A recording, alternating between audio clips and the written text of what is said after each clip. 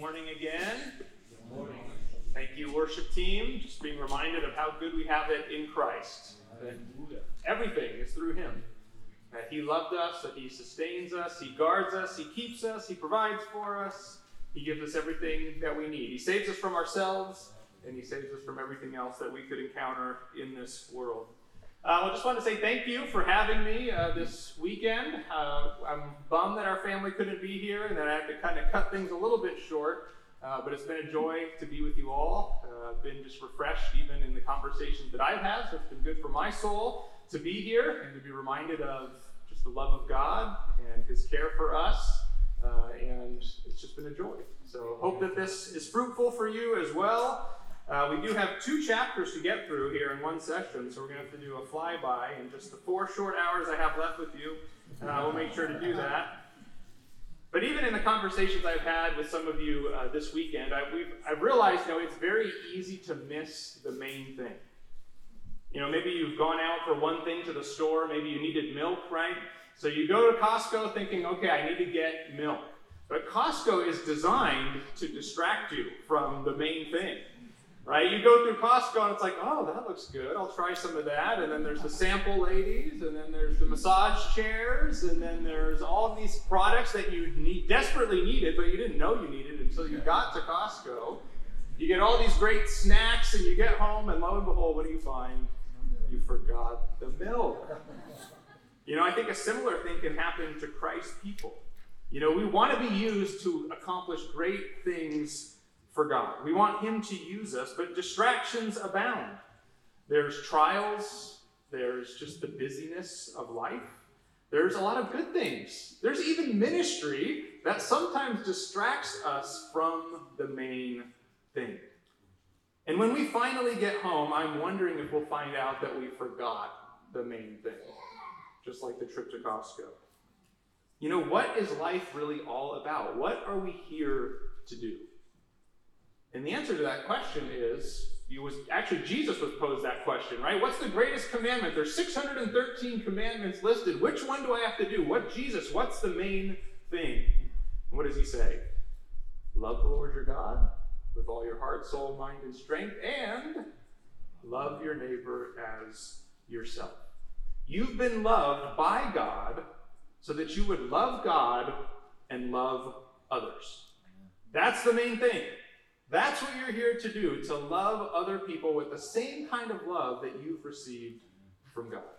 Brothers and sisters in Christ, unbelievers, anyone that's around you, your neighbor, you're to love them the way that God has loved you. That's the main thing. That's what you're here to do.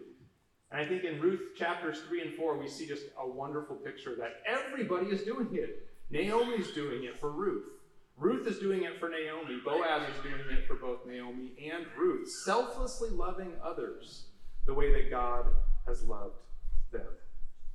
So let's pray, and then we'll look at this. Father, we are so thankful for your love, poured out on us through Christ. Lord, you created us to enjoy you and to live for you.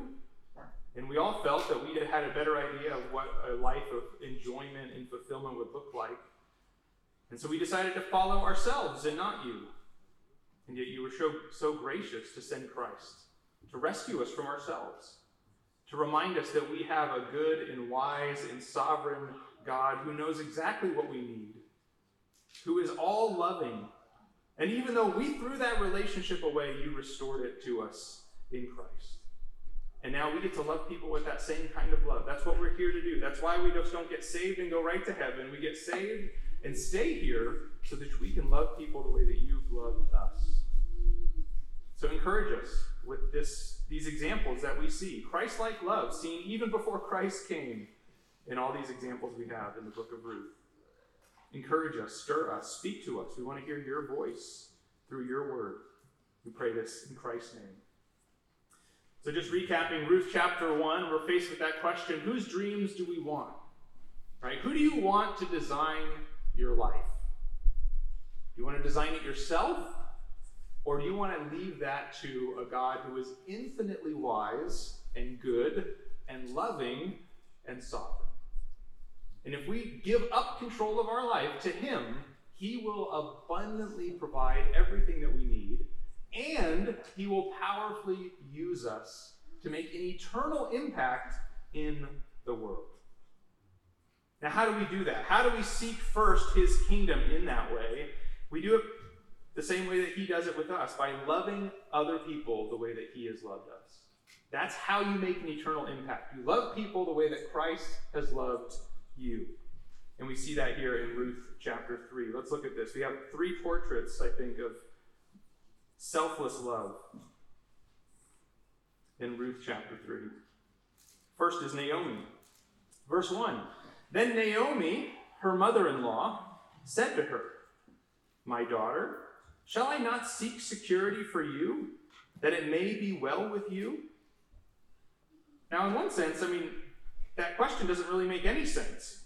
Naomi is her mother-in-law. Ruth is her daughter-in-law. And she says, well, isn't it right for me to seek security and rest for you?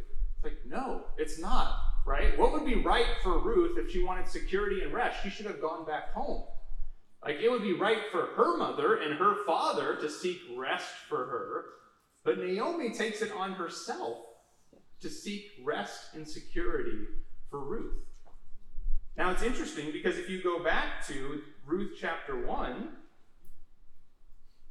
when Naomi's trying to push Ruth away, she asked the question, you should go back to your family that you may find rest.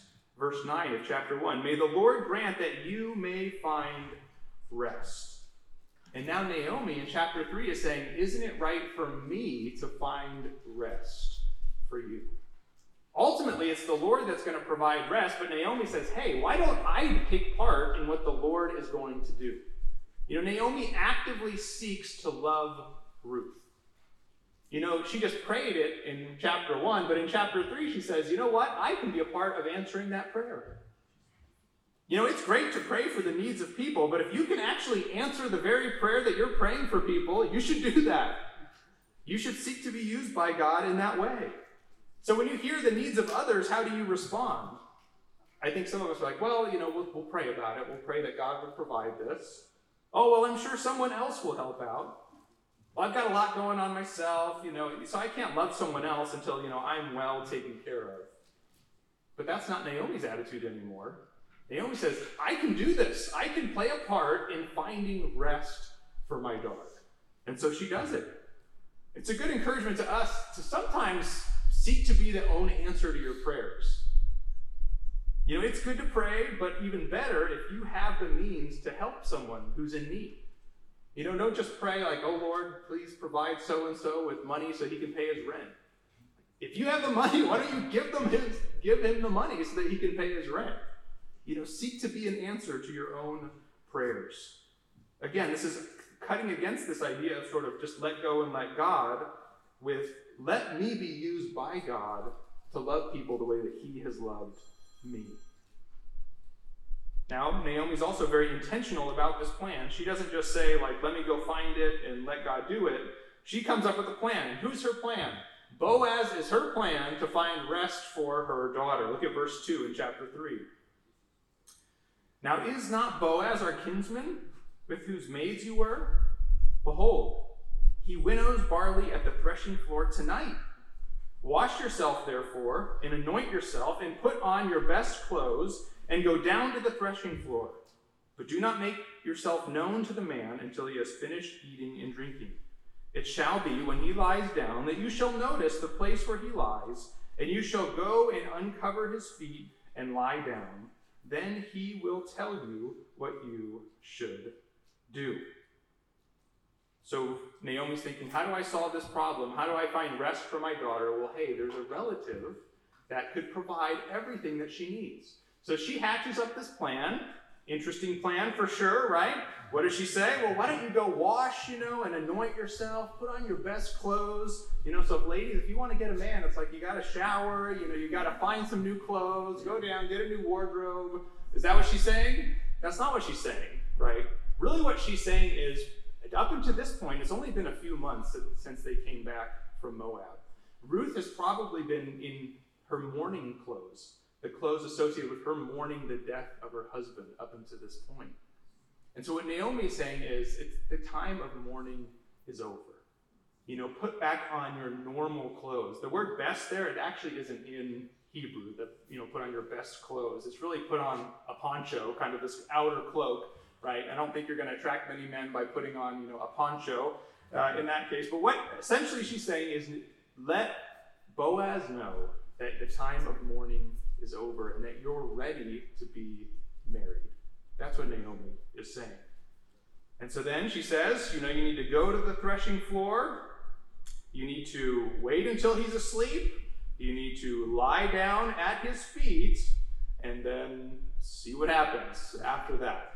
So what's going on here? Well, it's important to know when you're studying Scripture that some things are prescriptive, right? They're telling you what to do, prescribing a way that you should do things. And then some things are descriptive. It's merely just telling you what happened, not telling you that you should do that or shouldn't do that, right? Like when Gideon lays the fleece, he's saying make this wet and that wet and this dry and all that kind of stuff. That's just descriptive. It's not saying that you should go out and do that. It's just saying this is what Gideon did. So is this, essentially it's a marriage proposal is what Naomi's describing. Is this something that's prescriptive or descriptive? I think this is obviously prescriptive. This is the way that God designed marriage proposals to work. This is how we should be doing it. So I talked it over with the elders, and so tonight at the campfire, any single man, we're going to have them lie around the campfire, and they're going to put a blanket over their legs. And any eligible ladies, if you're interested in any of the men that are lying around the campfire, you'll simply go down and lie down right at their feet and uncover their feet, and then we'll see what God will do.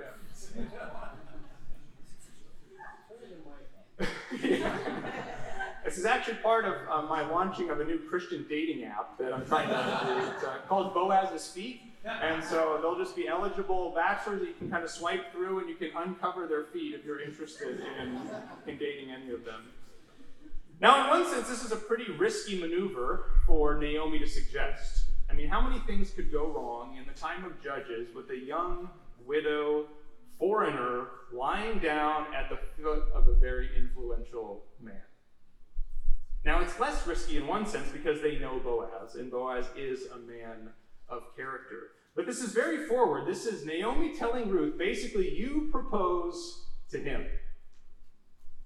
But it's an act of selfless love, I think, on the part of Naomi. She wants Ruth to be taken care of. And so she's willing to even go through this very risky situation to try to secure security for her daughter-in-law. So that's the first picture of love. We see that Naomi seeks to be an answer to her own prayer, and she's very intentional about planning out how this can happen. And then we see the next example of selfless love in Ruth, who submits to this plan. Look at verses 6 through 9. So verse 5, she said to her, all that you say I will do. So she submits to this risky plan. Verse 6, so she went down to the threshing floor and did according to all that her mother-in-law had commanded her. When Boaz had eaten and drunk with his heart, and his heart was merry, he went to lie down at the end of the heap of grain, and she came secretly and uncovered his feet and lay down. It happened in the middle of the night that the man was startled and bent forward, and behold, a woman was lying at his feet. He said, who are you? And she answered, I am Ruth, your maid. So spread your covering over your maid, for you are a close relative. So again, we see Ruth's selfless love. She's doing everything Naomi said. She goes and does exactly as Naomi described. She waits for Boaz. He goes. He has a long, hard day of work. He has a good meal. It doesn't mean, when it says he drank and he got married, it doesn't mean he got drunk. It just means he had a drink and he was feeling good, right? So he's not drunk, but he's lying down after a hard day's work, and she does exactly what Naomi says. She lies down at his feet and uncovers them. Then in verse 8, you sort of get the story from Boaz's perspective, right? I mean, imagine yourself lying down, you're tired, you go to sleep, and then all of a sudden, you feel this cool breeze over your legs. You're like, wasn't I wearing a blanket? And so you reach down, and then instead of finding a blanket down there, you find, you touch a woman's head of hair, and you're like, what is this? But what does Ruth say? She says, I am your maid. Spread your covering over your maid because you are a close relative. So here's Ruth. This is also selfless love on the part of Ruth. First, she says, spread your covering over your maid. Now that word covering is the same word for wing. Turn back to chapter 2, verse 11 and 12. This is where Boaz is amazed at all that Ruth has already done. He says, all that you've done, in verse 11 and 12 of chapter 2, all that you've done for your mother-in-law after the death of your husband has been reported to me, and how you left your father and your mother in the land of your birth and came to a people that you did not previously know. What does Boaz pray? May the Lord reward your work and your wages be full from the Lord, the God of Israel, under whose wings you have come to seek refuge. And then Ruth tells Boaz, spread your wings over me. Basically, Boaz, answer your own prayer. You prayed that the Lord would take care of me because I came under his wings. You cover me with your wings. You be the answer to your own prayer. Now, why does she do it? It says, for you are a close relative. So ultimately, who is Ruth trying to serve in marrying Boaz? Naomi. She's not seeking to serve herself. Does she like Boaz? Like, I'm sure she does. But Boaz is probably like 30 or 40 years older than she is. But she wants to secure a son for Naomi. So when Ruth does this, she's not thinking about herself. Like, I really want to get a husband. I really want to have kids. I really want to secure my future. When she does this, she's thinking, I want to provide for Naomi. That's her heart. If Boaz marries Ruth and they have children, that child would be considered Naomi's child, not her own. Ruth is selflessly loving Naomi by proposing to Boaz. And what's Boaz's response to this unorthodox proposal? Verse 10. Then he said, may you be blessed of the Lord, my daughter. You have shown your last kindness to be better than the first, by not going after young men, whether poor or rich. Now, my daughter, do not fear. I will do for you whatever you ask.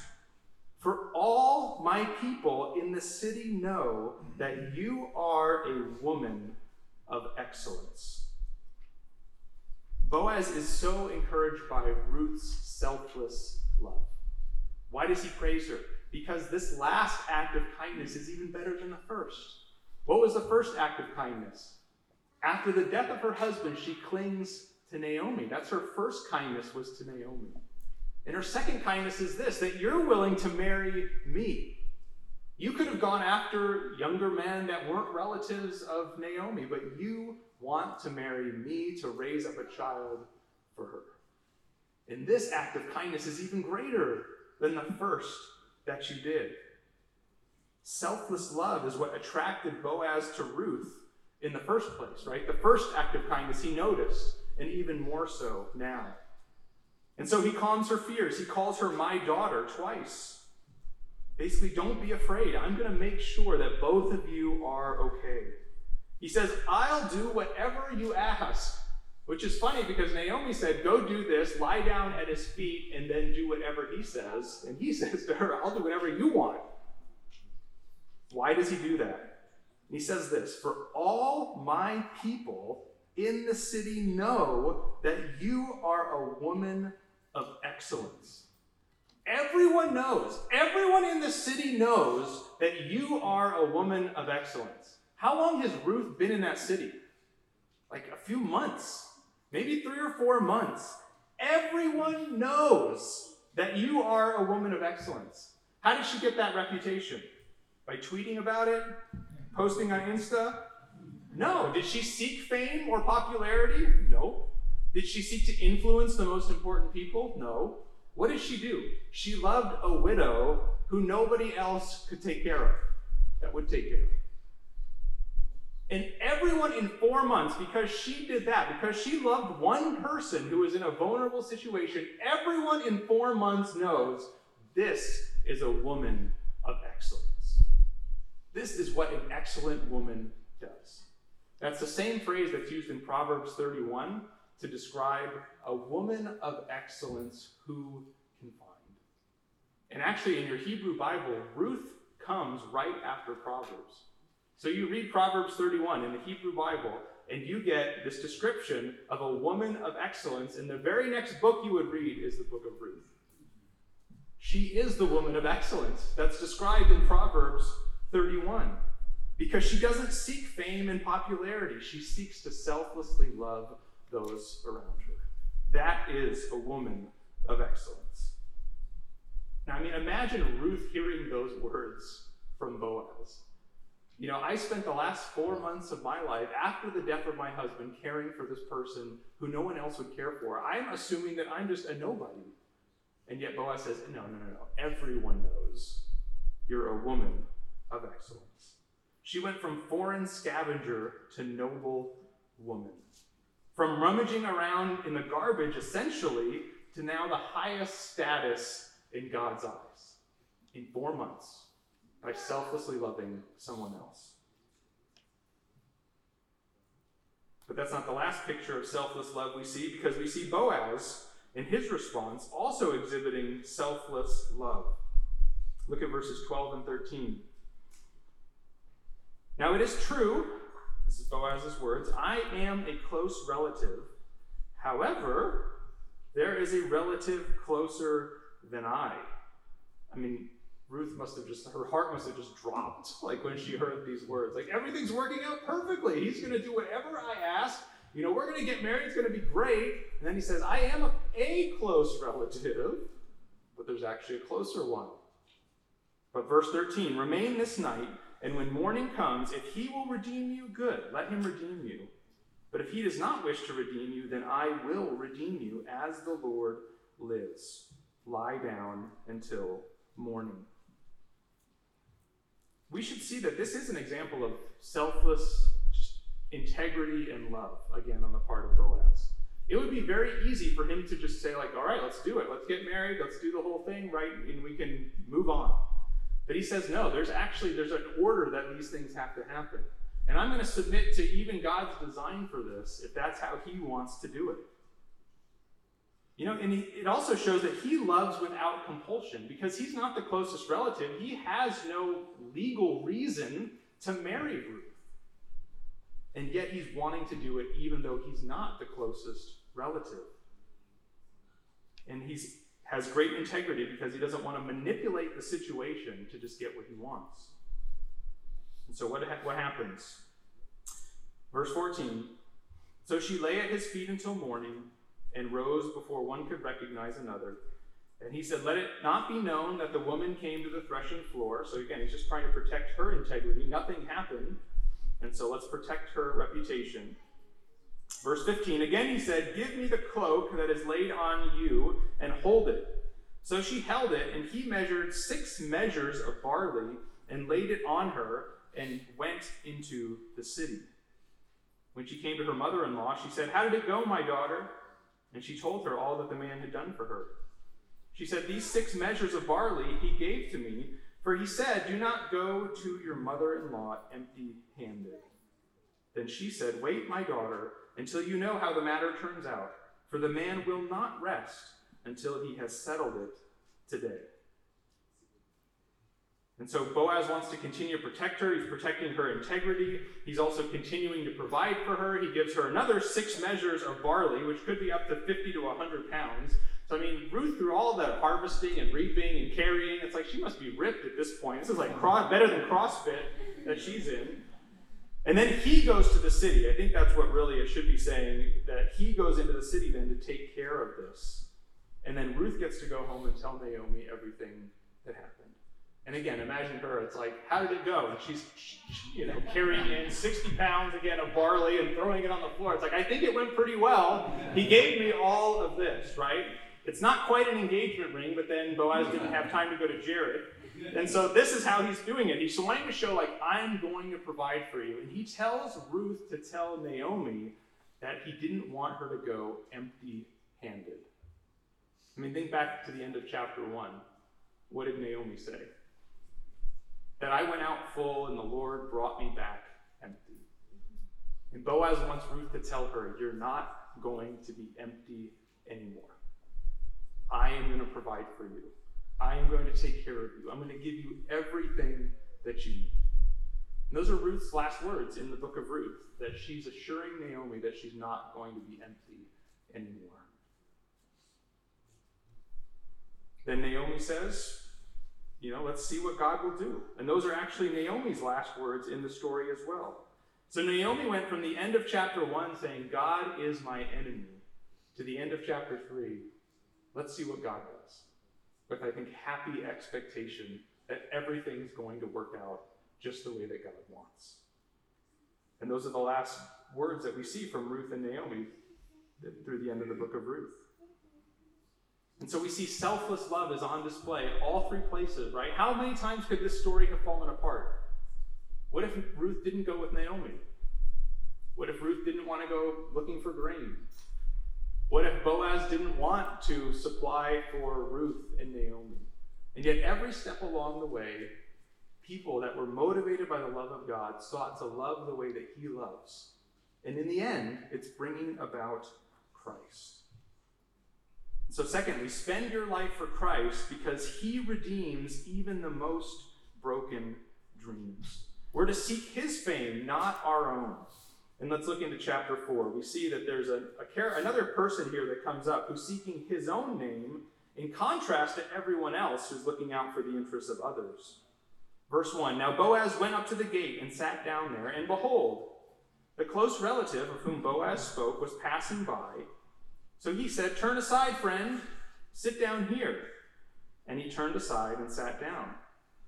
He took 10 men of the elders of the city and said, sit down here. So they sat down. Then he said to the closest relative, Naomi, who has come back from the land of Moab, has to sell the piece of land which belonged to our brother Elimelech.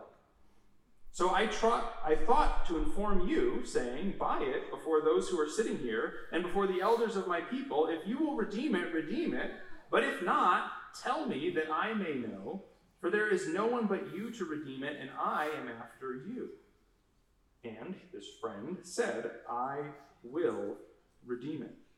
So again, we see God is completely in control, right? Boaz goes to the gate, and wouldn't you know it, just as he goes to the gate to sit in front of all the elders, the very person, the nearest relative, just happens to be walking by at the very same time, right? Nothing chance about it. It's interesting, what does Boaz call him? He calls him friend, it says in the NASB. But really, this is like a Hebrew, in Hebrew it's Almoni Poloni, which is sort of like Mr. So-and-so, or like Mr. What's his name? John Doe, basically, is the idea. Now, Boaz obviously knows his name, and he would have greeted him, hello, whatever his name is. But the writer of Ruth intentionally leaves out this person's name. And we're going to see why, because he's concerned about his name and his reputation. And in the end, his name doesn't even get recorded in the book of Ruth. And Boaz, who cares more about the name of Elimelech, he gets all the honor and the glory from that. So, Boaz goes up to Mr. What's his name, Mr. So-and-so, and he says, hey, you have a right to this land, you should buy it, and then but if you don't want to, then I will. And so the guy says, sure, I'll buy it. Yeah, why not?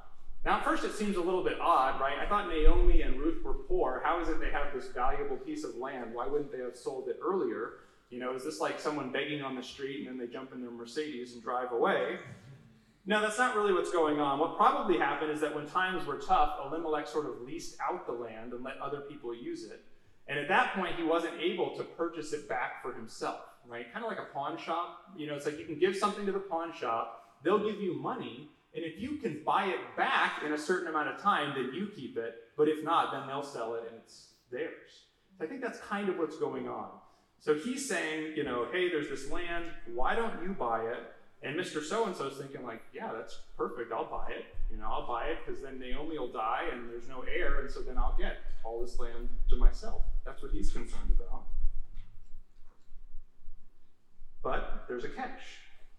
Verse 5.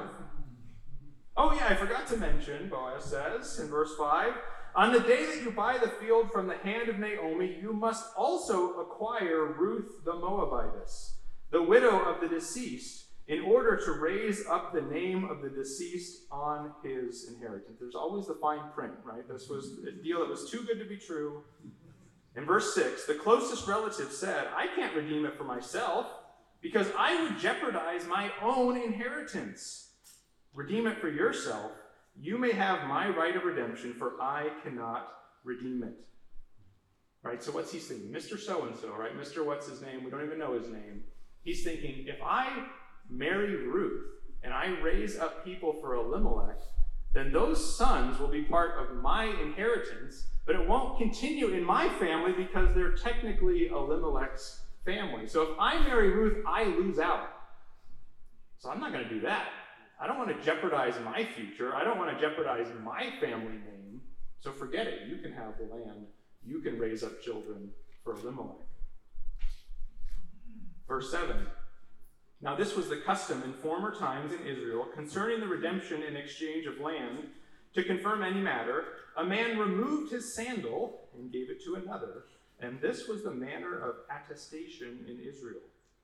So the closest relative of Boaz said to Boaz, buy it for yourself. And he removed his sandal.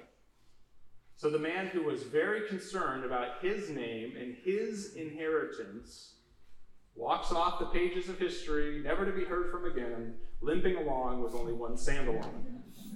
And the person who cared not for his name at all, Boaz, and cared more for the name of Elimelech, is recorded for everyone to see for the rest of history, being a key component of how we get from Abraham all the way down to the seed of Abraham, Jesus Christ. Seek Christ's fame, not your own. And when you spend your life for Christ, you can trust that even your most broken dreams will be redeemed. And now we just get the start of all of the happy endings. Look at verse 9. Then Boaz said to the elders and all the people, you are witnesses today that I have bought from the hand of Naomi all that belonged to Elimelech and all that belonged to Chilion and Mahlon. Moreover, I have acquired Ruth the Moabitess, the widow of Mahlon, to be my wife, in order to raise up the name of the deceased on his inheritance, so that the name of the deceased will not be cut off from his brothers or from the court of his birthplace. You are witnesses today. All the people who were in the court and the elders said, we are witnesses. May the Lord make the woman who is coming into your home like Rachel and Leah, both of whom built the house of Israel. And may you achieve wealth in Ephrathah and become famous in Bethlehem. Moreover, may your house be like the house of Perez, who Tamar bore to Judah, through the offspring which the Lord will give you by this young woman. So Boaz gets to make the happy announcement, I will purchase this land. I will take Ruth to be my wife. I will raise up the name of the deceased in the place of this other relative. And then the people and the elders pray for them. They pray this amazing prayer that may they be like Rachel and Leah, both of whom built the house of Israel. Give Ruth a place with the most influential people of Israel. Ruth who? Ruth the Moabitess. Make her like Rachel and Leah, who built the house of Israel. They want Boaz to be famous. May you prosper in Ephrathah and become famous in Bethlehem. Has Boaz become famous? You better believe it. Boaz brought about David and the son of David into the world. Boaz is God's instrument of bringing salvation into the world. They want God to use Boaz to continue Judah's royal lineage. May your house be like the house of Perez, whom Tamar bore to Judah. May there be a future king that comes from you. You know, only Christ can redeem your broken dreams and your trials like this. And it's interesting. Think about the women in this prayer. Think about the people that are mentioned. Think about the kinds of situations that God used to accomplish his eternal purposes. Right? They mentioned Leah. Who's Leah? She was unwanted. Right? She was given by her father to Jacob, who wanted to marry her sister Rachel as a trick. Leah wasn't wanted. And yet she finds herself as one of the most influential women in Israel's history. God richly blessed her by allowing her to give birth to half the 12 tribes of Israel, including Judah. Christ came through Leah, who was an unwanted wife. Then they say Tamar, who's a Canaanite, who she was taken advantage of. She was also a foreigner like Ruth. She was also a widow like Ruth. Her deceased husband's brother refused to marry her and provide an heir, so she ended up having to trick her father-in-law into providing an heir for her. And that's where Perez comes from. And Christ came through Tamar, who was taken advantage of. And then, of course, you have Ruth herself. Ruth has been described time and time again as what? The Moabitess. You know, the story of Ruth sounds in a lot of ways like the story of Lot and his daughters. All that language in chapter 3 about having him, after he eats and he's had a drink and he lays down, you should go lie down at his feet. All of the language there is very reminiscent of when Lot had his daughters, right? And what did his daughters do? They got him drunk, and then they, ended up having kids through their father. That's where Moab came from. That's where the Moabites came from. That's Ruth's past. It's an incestuous past of immorality, anything but integrity and selfishness, anything but love. And yet God's now redeeming that story through Ruth. This woman who has this horrible past is now being used by God to bring Christ into the world. Ruth's story now is one of purity, integrity, and eternal redemption for the world. A foreign beggar, now a woman of excellence. Broken dreams, now the glory of Christ. I don't know how broken your story is. Maybe you were unwanted. Maybe you've been taken advantage of. Maybe you have just a crazy past. But God can redeem any situation. And he can redeem it in ways that are way beyond your wildest imagination. It's not just that he provided a little bit of healing for Ruth or for Naomi. No. He used them to bring Christ into the world. Whatever your background is, God can use it to accomplish great things for Christ. He can redeem any situation. So spend your life for him.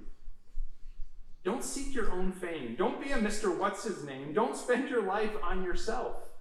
If you do, all your trials and disappointments, they'll define you and devastate you. But if you give all those things to Christ, he will use you in ways that you never imagined and bear fruit through you that you never thought was possible. And that's what we see in these last verses. Spend your life for Christ because his dreams abundantly satisfy. Look at verses 13 to 15. So Boaz took Ruth, and she became his wife, and he went into her. And the Lord enabled her to conceive, and she gave birth to a son. Then the women said to Naomi, "Blessed is the Lord, who has not left you without a redeemer today. May his name become famous in Israel. May he also be to you a restorer of life, a sustainer of your old age. For your daughter-in-law who loves you is better to you than 7 sons has given birth to him." This is an amazing blessing. The woman who at the end of chapter 1, they were just hearing about how horrible God had been, how bitter Naomi was. Now they get to say, he's not been bitter, or he's not been unkind, he's not been evil towards you, he's not your enemy.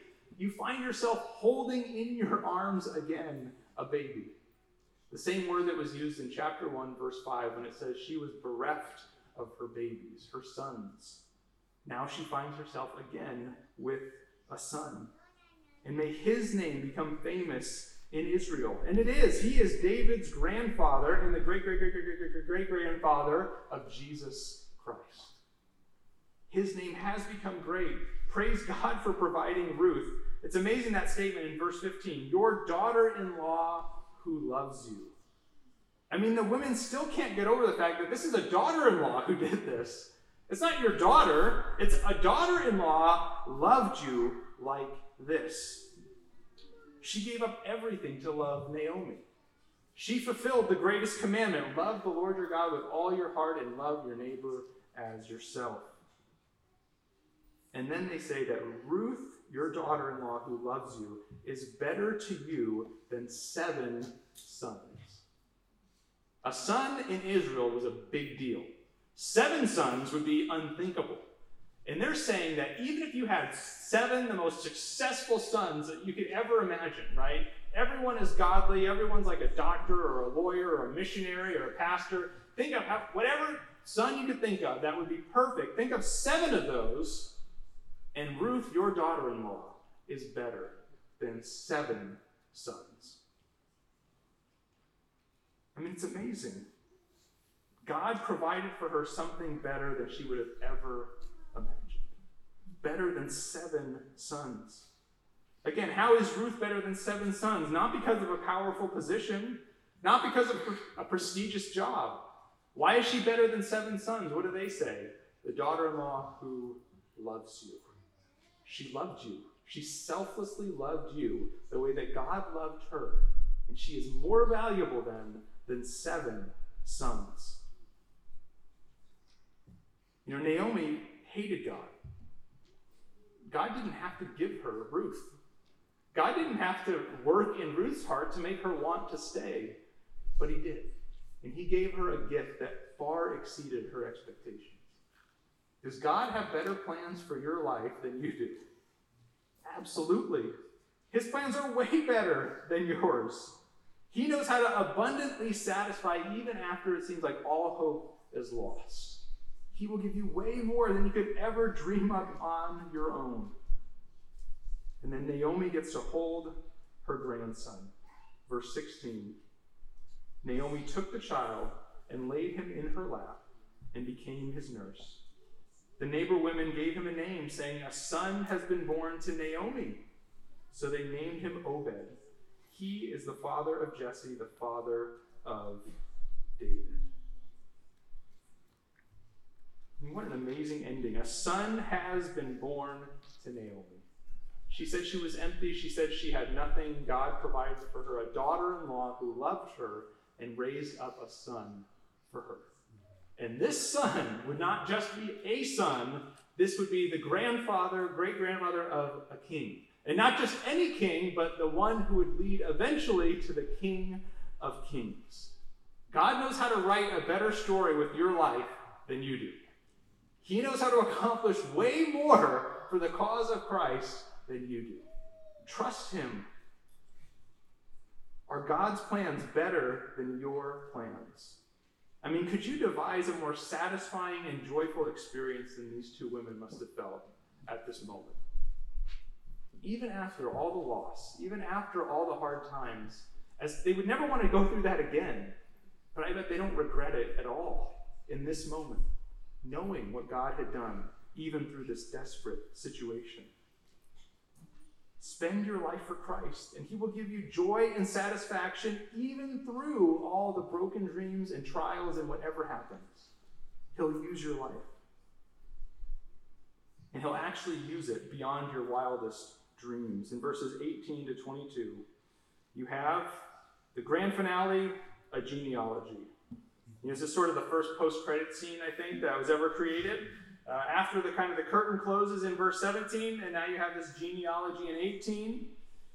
Now, genealogies, normally, they're the place where you kind of glaze over in your Bible reading, and you just sort of skip through them, like, okay, let's get on to something more exciting. But this genealogy is important. This genealogy really is the point of this whole story.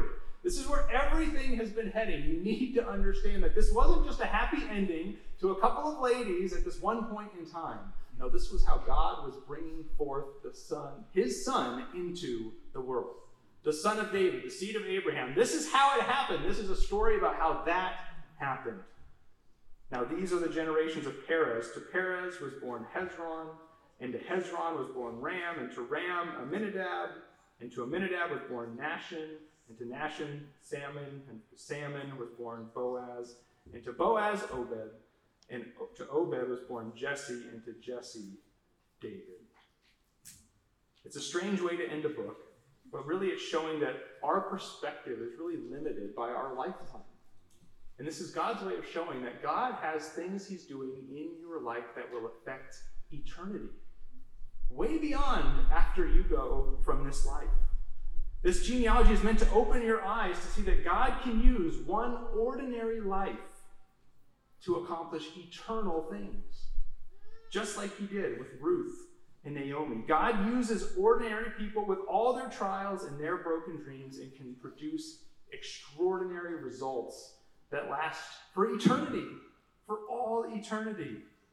If God can use Ruth and Boaz and Naomi in the days of Judges to bring forth Christ, I think he can use me and you in the trying times when we're living to bring about great results for Christ as well.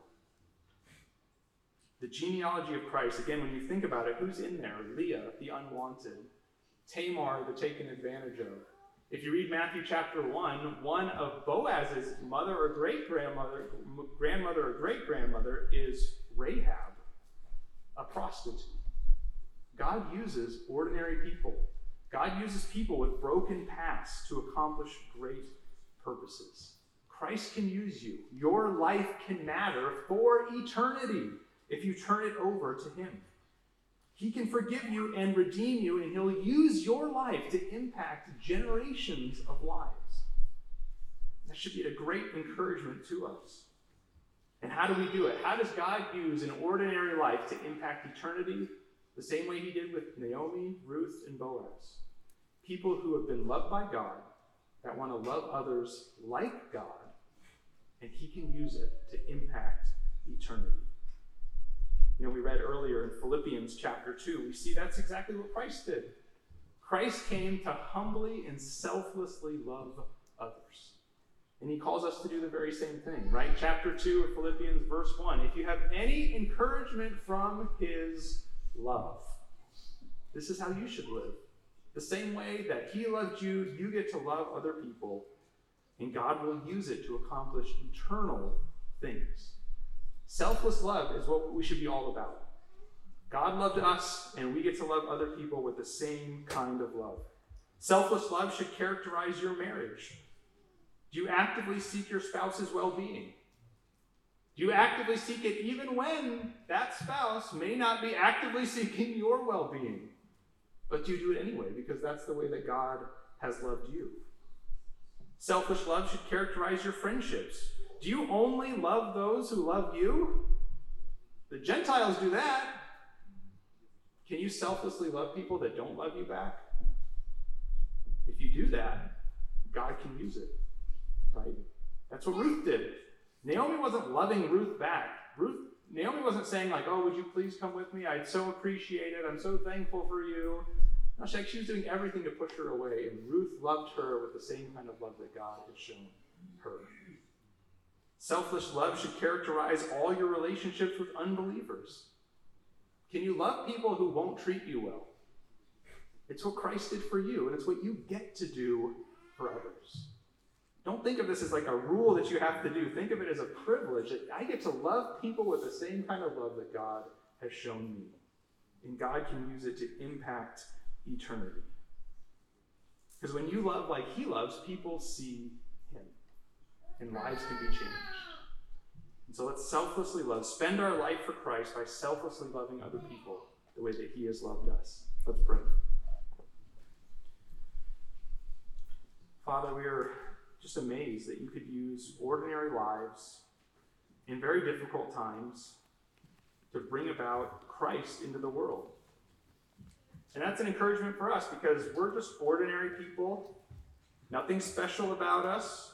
Not many of us are wise or influential or hold positions of high prominence in the world around us. We, like Ruth and Naomi and Boaz, we live in difficult times. They're dark. There doesn't seem to be a lot of love of God around. People definitely seem to be doing what is right in their own eyes. And if you can use 3 people like that, 3 ordinary people who just want to love people the way that you've loved them, then you can use us. And just like you use them to produce eternal results, you'll use us to produce eternal results for you. Our lives can count for something way beyond this life. They can count for all eternity. So Lord, help us to love. Maybe it's just one person, like Ruth, just loving her mother-in-law, and yet you used it to shape eternity. Help us love the people around us. Help us to love our neighbor as ourselves. And if we do that, spurred on, encouraged, doing it out of the overflow of our love for you, you can do incredible things. Lord, bear great fruit through us. Help us be people that just love every day, just ordinary people around us. May we love them with the love of Christ, and may we see you do great things. Pray this in Christ's name. Amen.